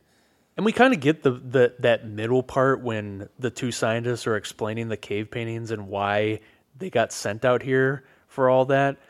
But again, the guy with the red-haired guy sums it up perfectly. He's like, "Oh, so we're out here because you two kids found a cave painting," and that's how I, as an audience member, felt when I was watching that. It's like, okay, you really, I don't know. That's what I mean, though. Like, you can't just have, your middle part has to be like, to the Mr. DNA level of precision and presentation, not just saying like, "Well, we found these cave paintings," and the other guy's like, "So we're out here because you kids found a cave painting." But I think that's one of the things they'll just say, like, "Oh, tune in next week for the exciting sequel." It's fucking weird that so many of the movies we've talked about, they suffer from too much exposition, and this one could have used some more exposition in that very beginning part. Because I got left behind a little, and you just have to catch up very quickly. But then when you catch up, it's just like you don't really ever catch up. You're just confronted with more mysteries that they're going to solve next time. Yeah. And let me see. I mean, I've been shitting on this movie quite a bit, and when we were talking, so there are good things about this movie. I mean, it's generally, like, I would watch it again. I think it's a generally enjoyable film, as frustrating to a person's intellect as it can be. I love the visuals. The thing looks great. I mean, don't you? The movie looks perfect. I wish I had seen this in IMAX, actually. And I think that's just chalks it up to Ridley, because he's a very visual director, and he did a really good job, again, of creating this awesome world.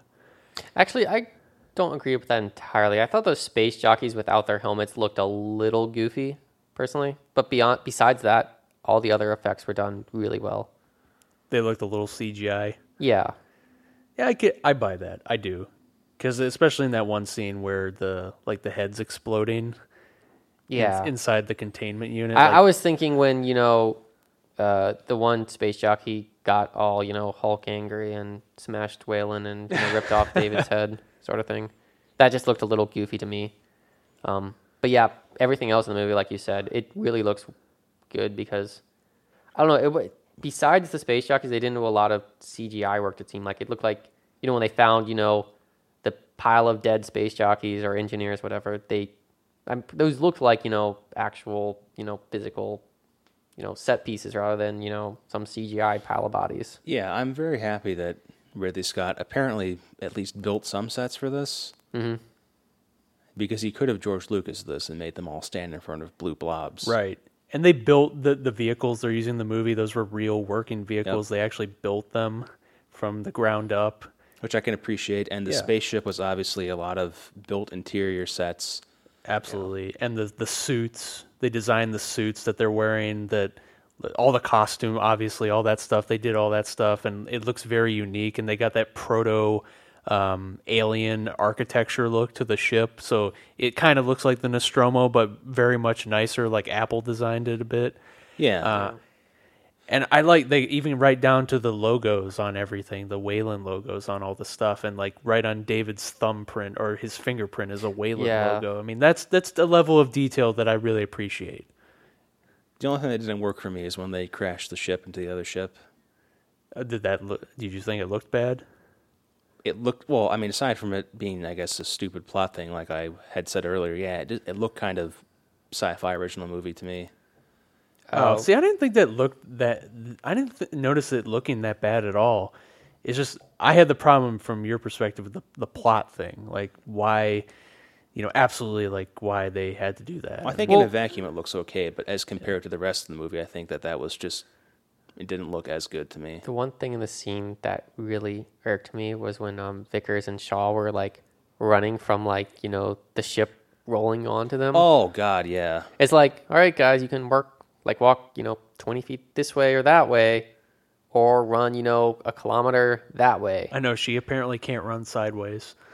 Yeah, seriously. It just was like, okay, I can't not laugh at this. Like, Well, this is too much for me. The characters in the movie, I think it does suffer from that. It's a whole bunch of people I don't care about thing, especially like the two first guys to get killed, the stupid red-haired guy and the biologist guy, who is apparently super afraid of everything, even though he's a scientist. So yeah, I don't even I know he was there on the ship, and I'm sure he went into the cave, but I don't remember him up until the point where the geologist guy was like, "You coming back with me?" And he's like, "Yeah."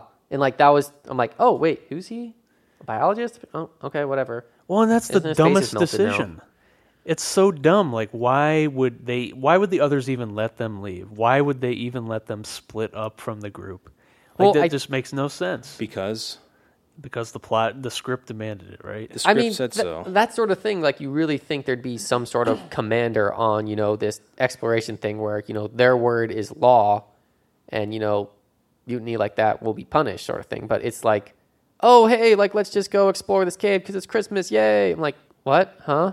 What are you talking I about? think if you were the first expedition to the super creepy alien planet with the weird shit, You'd have some sort of structure of you follow me. And you'd have some ground rules like nobody goes off Scooby-Doo style by themselves. don't touch shit. Yeah. Don't fucking take your helmet off and get, exploratory with the shit around you.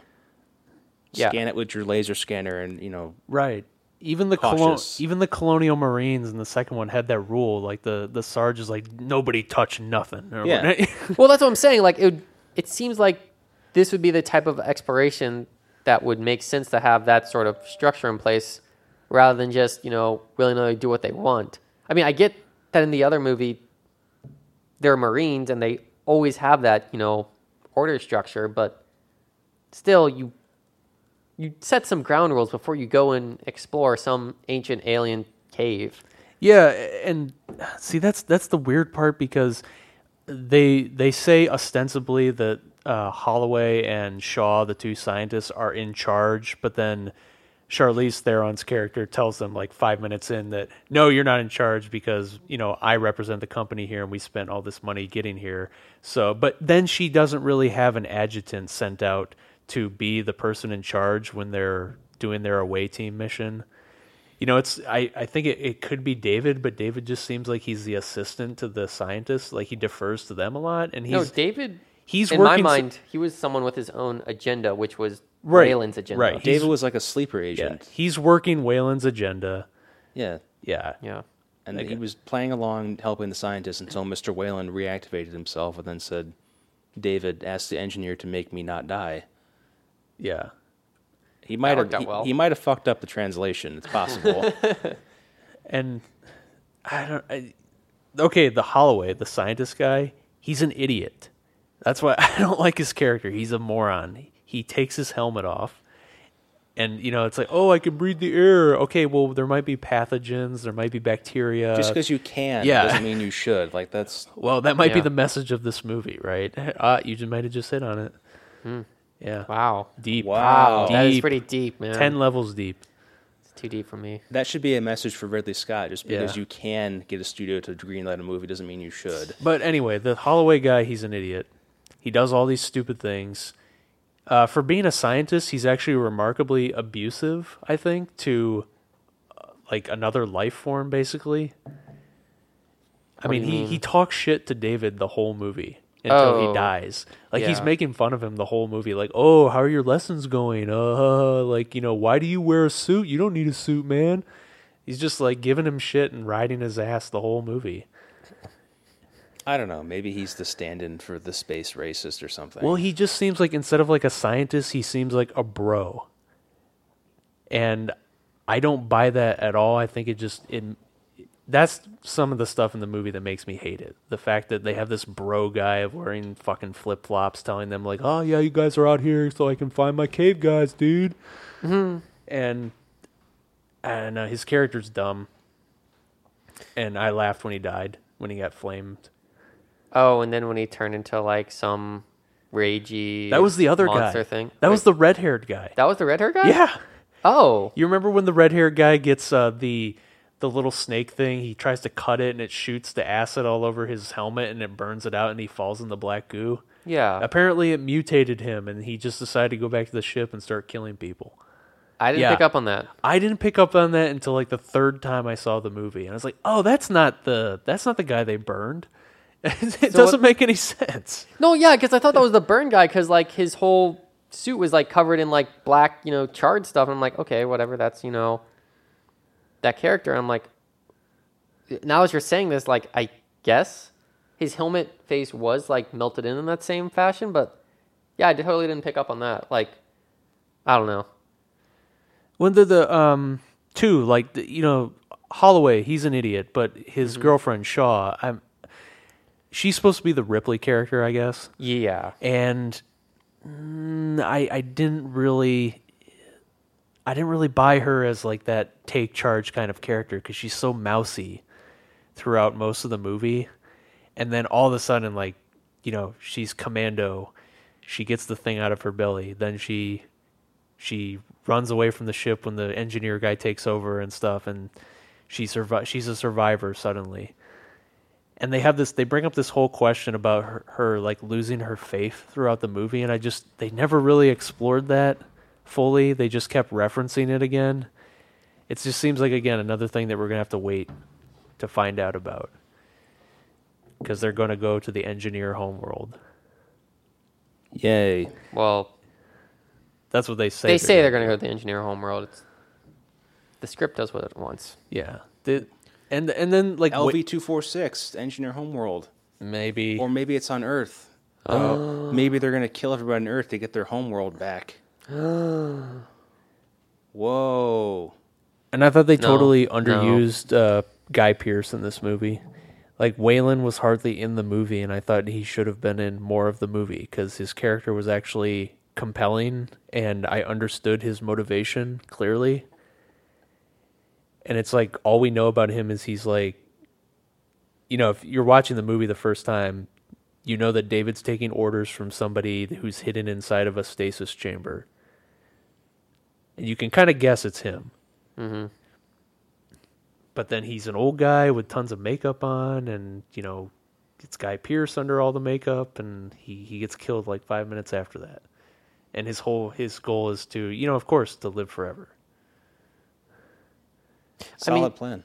For a guy who seemed like, he was like 150 years old or whatever, even with like the little exoskeleton thing, he seemed kind of spry for his age, like really like talkative and like whatnot. Like, if I had to imagine some 150-year-old, even in the future, like they won't be, that, talkative. They'll be, on breathing tubes and being fed through an IV or something like that. I forget. See, this is why people have to even get this movie even halfway. You have to watch the marketing stuff they released for this, because they kind of explain, like, they give a sense of how old Wayland is, and I think so he must be around like 100 years old at the time of the movie, but because in his little TED Talk thing, he's like in his 30s or something, and he's wearing like a nice suit and giving a really good talk about Prometheus.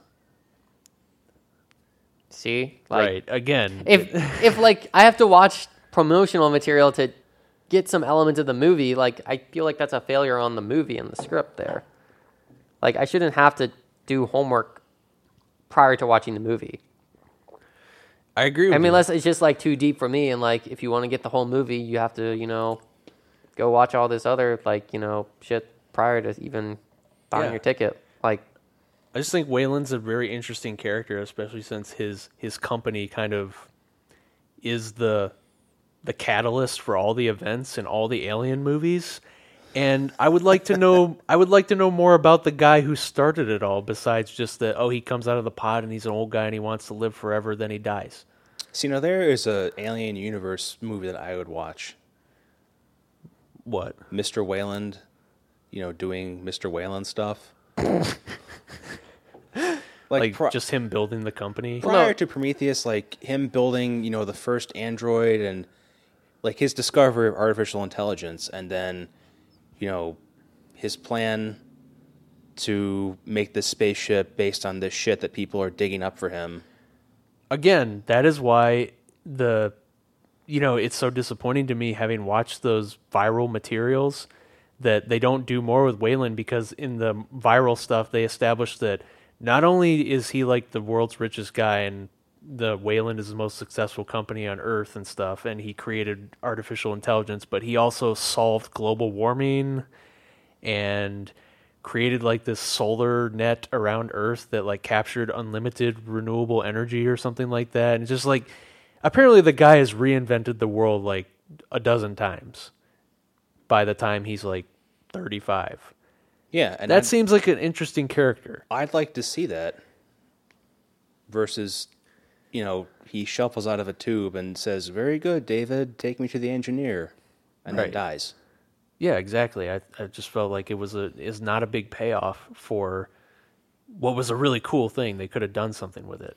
Mr. Weyland has a more interesting life and death in fucking Alien vs. Predator 1. Wait, was that? Spraying the Predator with the hairspray. That wasn't Weyland, though. That was Yutani or whatever, right? It was a different Weyland. Oh. That is the one... I was trying to remember that, actually, when you guys were just talking about Mr. Yeah. Weyland. I'm like, wait, is that the same Weyland, or is that the other It's half supposed of to be the name? It's supposed to be the same character. Miss Yutani is in Alien vs. Predator 2, but that's also been retconned. The one undisputable good thing about Prometheus, though, is it totally erased Alien versus Predator from the continuity. Yeah. So now we know that the Peter Weyland in Prometheus is the origin of the company as we know it. In all the other Alien movies, all the AVP stuff is gone, which I thank them for. That's good to know. And also the other one undisputable good thing about this movie is the character David and Michael Fassbender's portrayal. I think David's a perfect character in this movie. I like him a lot. Are you gay for Michael Fassbender? No, I just think he's probably one of the best actors living today, and I think the character David is really cool. I think he's a creepy sex weirdo, watching people's dreams and like subtly jacking off during the cryo sequence. Well, that is kind of weird that he was watching people's dreams and stuff. But I'll admit that. But he does. He's supposed to be completely emotionless, right? But you can just sense throughout the movie that, like, when Weyland's recording says that he doesn't have a soul, like, you can just see it on his face that hurts him. And he's not supposed to feel emotion, that he is jealous of humans in some aspects. Like when the idiot Holloway says, like, "Oh, yeah, we made you because we could." And he's just like, "Oh, yeah, imagine how disappointing that would be if the engineer guys told you that." Yeah. And you can tell that, like, that got under his skin, if, he really has skin. But that he just can't express it, really, being an android. Mm-hmm. I don't know. I really like this. I think he's the most interesting character in the movie, and I wish the story had been more about... I hope he has a bigger role in the next one. The one thing I did find kind of funny about his death, or not his death, just his head getting ripped off. They kept the cum blood. They did. Yeah. Yep, he runs on cum. They're all powered by cum. Mr. Weyland's cum. Probably. That's where the original formula. It's like Colonel Sanders' 7 Spices or whatever. Put chicken in the bucket. See, now, again, there's the Weyland Yutani future that we need to see on Earth. Like, all the Davids, when the Bishop model comes out, all the fucking Davids can be working at KFC. Yeah, again, that... Because they're just like, rolling at that point. Yeah, whatever. That's another viral marketing material thing they did for this movie, like the commercial for the David robot.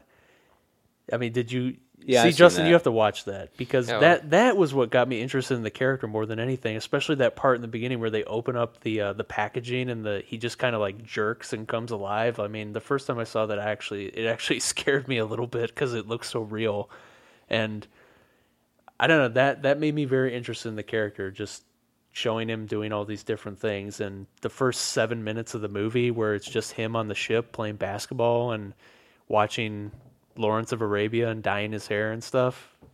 Interesting character stuff. Well, that was Lawrence of Arabia. I know I'd seen that movie before. I'm like trying to place I'm like, have I seen this, or is this just like some other old movie I probably haven't seen before, or something they made? But yeah, and he quotes it throughout the film. yeah. And Yeah, you can tell he just watched it and really liked it. right, there's so much more to this character than he's just a robot, and they did a really good job with him in this movie. I just wish that we could see more of it. I still want to see him taking somebody's drive-through order in their solar-powered hover car.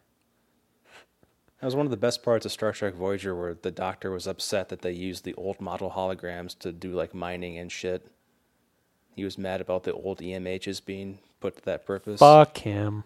Yeah, Fuck him. be cool. David was like, "Man, take Fuck your order, Voyager." please." I'm sorry, we stopped serving breakfast at 11, sir. Is it I'm sorry, 10:30, sir. or We is it stopped 11? serving breakfast at 11. I don't know. I'm not really a big McDonald's person. Justin is it 10:30 or is it 11? I want to say it's Whoa. 10:30, but I haven't anyway. been out for McDonald's breakfast in like 10 years. I don't really go there either. Adam Sandler, Big Big Daddy. Daddy, yeah. Oh yeah. One of his last entertaining movies. Now there's the android that the person they should have had playing the android. Adam Sandler? Yeah. No, he's too busy making money off crap movies. Yeah, crap movies that he spends, $50,000 making, gets $13 million off of probably. He just hires his friends to be in the movies, and then they cash $100 million checks. Yeah. Yeah. The water line on those is amazing.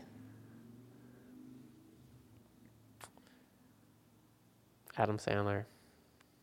Why do we have to go there? Because he would have been an awesome android. And he's also going to be in a sci-fi movie coming out later this summer, Pixels, Nope. Oh, I've seen a bit which of we will review. Are we seriously? Oh yeah, we're gonna review it. Yes. I might be sick that week. No. Can't be. No. We'll just move the review then. God damn it. Yeah. It'll be good. We can all see it together. Better buy my ticket. I don't want to pay for that shit. But no. Yeah. If you're going to make me.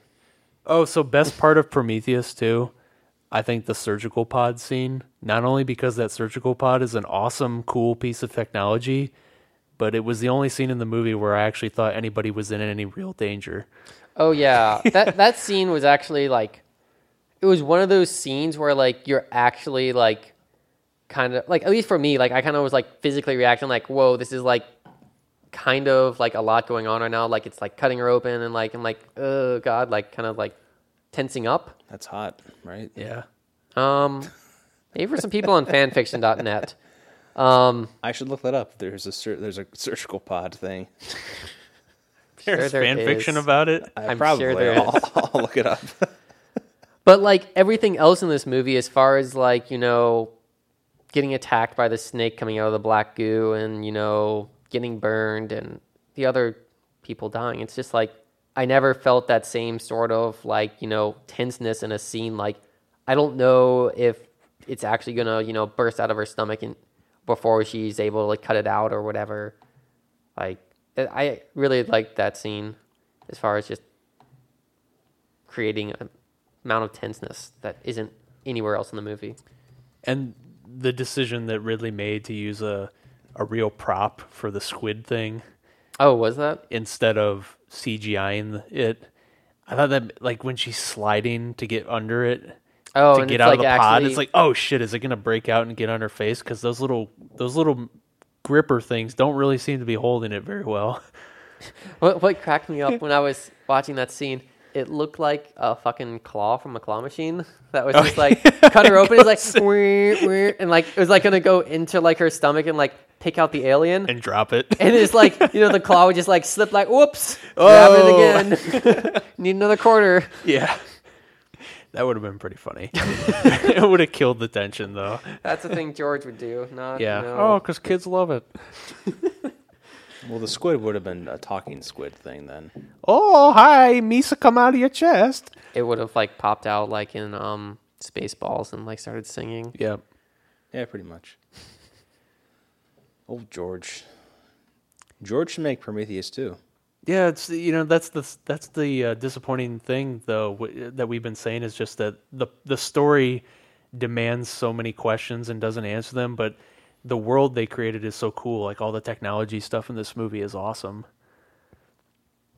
Just like I would like to be in a world where those surgical pods existed, or that we had like those hypersleep containers that they have for everybody, or even the holographic projection stuff that Waylon records his message on for the team.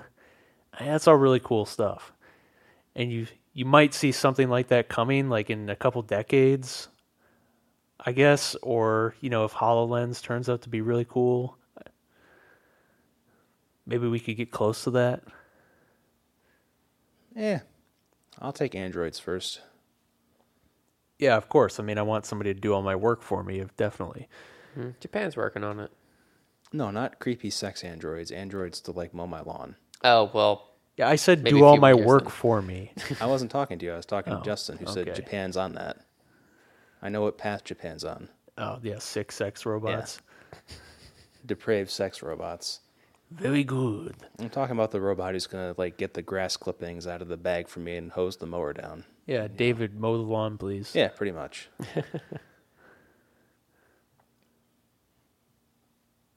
Oh. Maybe he was made in Japan though. He runs on cum, so that's possible. Well, at least in this movie, it seems like they're at a point on Earth where there's like no borders at all, or maybe just like everyone's from, the US or something. Because they're never like, oh, it's like an Asian guy. It's like, oh, he's just from Earth or whatever, or something like that. I don't know. It seemed like that's something that wasn't really said at all, that, they've moved past borders in this version of Earth, kind of. Maybe not. I don't know. Maybe that's something I'm just thinking about too much. Maybe Wayland Industries pretty much owns the planet now. Yeah, that's what I kind of I got. got yeah. the feeling that That they're into everything. there are There's like less, there's less emphasis on nation states versus, companies, and Wayland's just being the biggest. I just got the impression that Wayland had such a hand in making the Earth over that it didn't matter where you were from. You're still his bitch. Yeah. So if he wants you to go on your spaceship, you go on his fucking spaceship. You Well, take the paycheck. fact that they could afford to spend $1 trillion doing the Prometheus expedition. Well, it didn't seem like of course they could afford it because they actually went there and did it, but it wasn't like it was pocket change, is what Vickers made Yeah. it sound like. It's like, we spent $1 trillion on this. Like, it seemed like that was like, years worth of, money to spend on something for just from that statement. It Yeah, wasn't how about Charlize? What did you guys think of her in this movie? Because she was originally supposed to be the Elizabeth Shaw character, and she couldn't do it because of a scheduling conflict, I read. And so they kind of created this role for her of this corporate stooge person that is overseeing everything. I prefer Mr. Burke. I don't understand the unnecessary scene where she gets out there with the flamethrower and sets Holloway on fire, as much That as was I really like seeing him bizarre. die. At his own request, pretty Yeah. much, yeah. Yeah, it's like, just don't open the door. Just don't open the door. And she opens the door and has to set him on fire. Now, I like seeing him die, but I don't know. And she gets killed in a really kind of funny way because she can't run sideways. I like my corporate stooges to be people in futuristic 80s suits. Well, didn't she kind of have like a futuristic suit on? No, a futuristic 80s business suit But her and David just pretty much wear around like futuristic Nehru jackets. with the upturned collar and always trying to hide behind the committee. That's what I like my corporate stooges. You got to come to the insurance hearing about how you lost your ship. Also, the fact that she turned out to be Waylon's daughter, and that was kind of just shoehorned in there. It's Contrived. like, what? Well, Yeah. I think her character was actually pretty neat because even at the start of the movie, I had the same question as the pilot had. I can't remember his name right now. Is like, is she going to be one of those like sleeper androids, kind of? Yeah, I thought that too the first time I watched it. Like, she has to be the robot, Yeah. besides David. Like, I wasn't sure what she was going for. Like, but I mean, once you get past the scene where it's like, okay, she's not a robot, so what's her deal? Is she just like, some high up corporate person? And then like it's revealed later, oh hey, you're his daughter. and he doesn't even like you. He thinks David is a better son. Yeah. That's see again, interesting thing about Wayland that I wish they'd explored more. It's just like, wow, he considers the android to be more of a successor to him than his own flesh and blood. Why is that? 'Cause Nobody tells you. I don't know. Maybe he just doesn't like nepotism or something. Probably because he got the chance to create David custom. Oh, so it's like exactly how he would want his son to be. Yeah, there's always like a roll of the dice with children. Right. David, It's he true. got to build him from scratch and program him and everything. So Oh, see, always a roll of the dice with children, just like, we are the children of the engineers, right? And maybe they just didn't like how we turned out. You got 10 levels deeper again. wow, Shit, nigga. That is too much for me right now. 20 levels deep. no, 20,000 leagues under the sea. that's where this movie needs to be buried, 20 levels deep. Okay, well then, on that note, I'd say my final verdict on it is that it is a really intriguing but frustrating movie to me. Justin, I would agree entirely with that. It's visually, it looks really nice. The plot just leaves a lot of questions that need to be answered or should have been explained more in a sequel or watching all the promotional material. I don't think it's a very good excuse. I would say it's a cool movie. Definitely watch it, but just watch it with the thought in mind that you're probably not going to be satisfied at any level other than superficial. It looks nice, but none of the questions it raises get answered, so don't get your hopes up. What's next week? I can't even remember now. I don't know. Oh my god, have we finished Aliens? That's right. This is our last don't know. Aliens / Yeah. Predator movie. We're finally done. Shit, what are we going to do? We'll think. We have of to end the something. podcast then. Yep, maybe. Episode 25 is the last one. Oh, man. Oh, wait a minute. There got to be some other movies we can talk about. There's tons of movies. But there were some we mentioned specifically a couple weeks ago. Total Recall. We're doing Oh, yeah. Yeah. We can do Total Recall and Total Recall. right. Do the comparison. Yeah. That's a good idea. Let's do that. Okay. Looking forward to that, Justin? Yeah, I am. Have you seen either of them? It's one of those things I've caught pieces on TV or seen clips of it online. Ooh, but you haven't watched the whole thing through. That's right. Wow, it's going to be a treat for you then. One of them, I think, is going to be a 25 treat. years later. Oh, yeah, the 2012 one or whatever with Walter White in there as the bad guy. No, absolutely not. Wait, Walter White? Really? Yeah, Bryan Cranston. Yeah, Bryan Cranston. Yeah. That's... Ronnie Cox is just he's the epitome of the white corporate bad guy. Oh, did you see that thing I sent you? The Arnold C programming language. Yes. Yeah, it's a programming language based on Arnold Schwarzenegger one-liners. Yeah, I so saw to that. execute commands and stuff, give me your clothes. Anyway, this has been the 25th episode of Super High Sci-Fi. Thanks for listening. Tell your friends. Tweet about it. I don't know. Leave a review on iTunes. Leave a review on iTunes. Justin's right. And something else. I don't know. Spray paint bridges for us or something. Draw our logo on cop cars. Yeah. Anything, make a giant bat signal. Wreak havoc in our names. Exactly, yeah. Go forth and destroy things in our name. And tell people, in the lockup with you about us.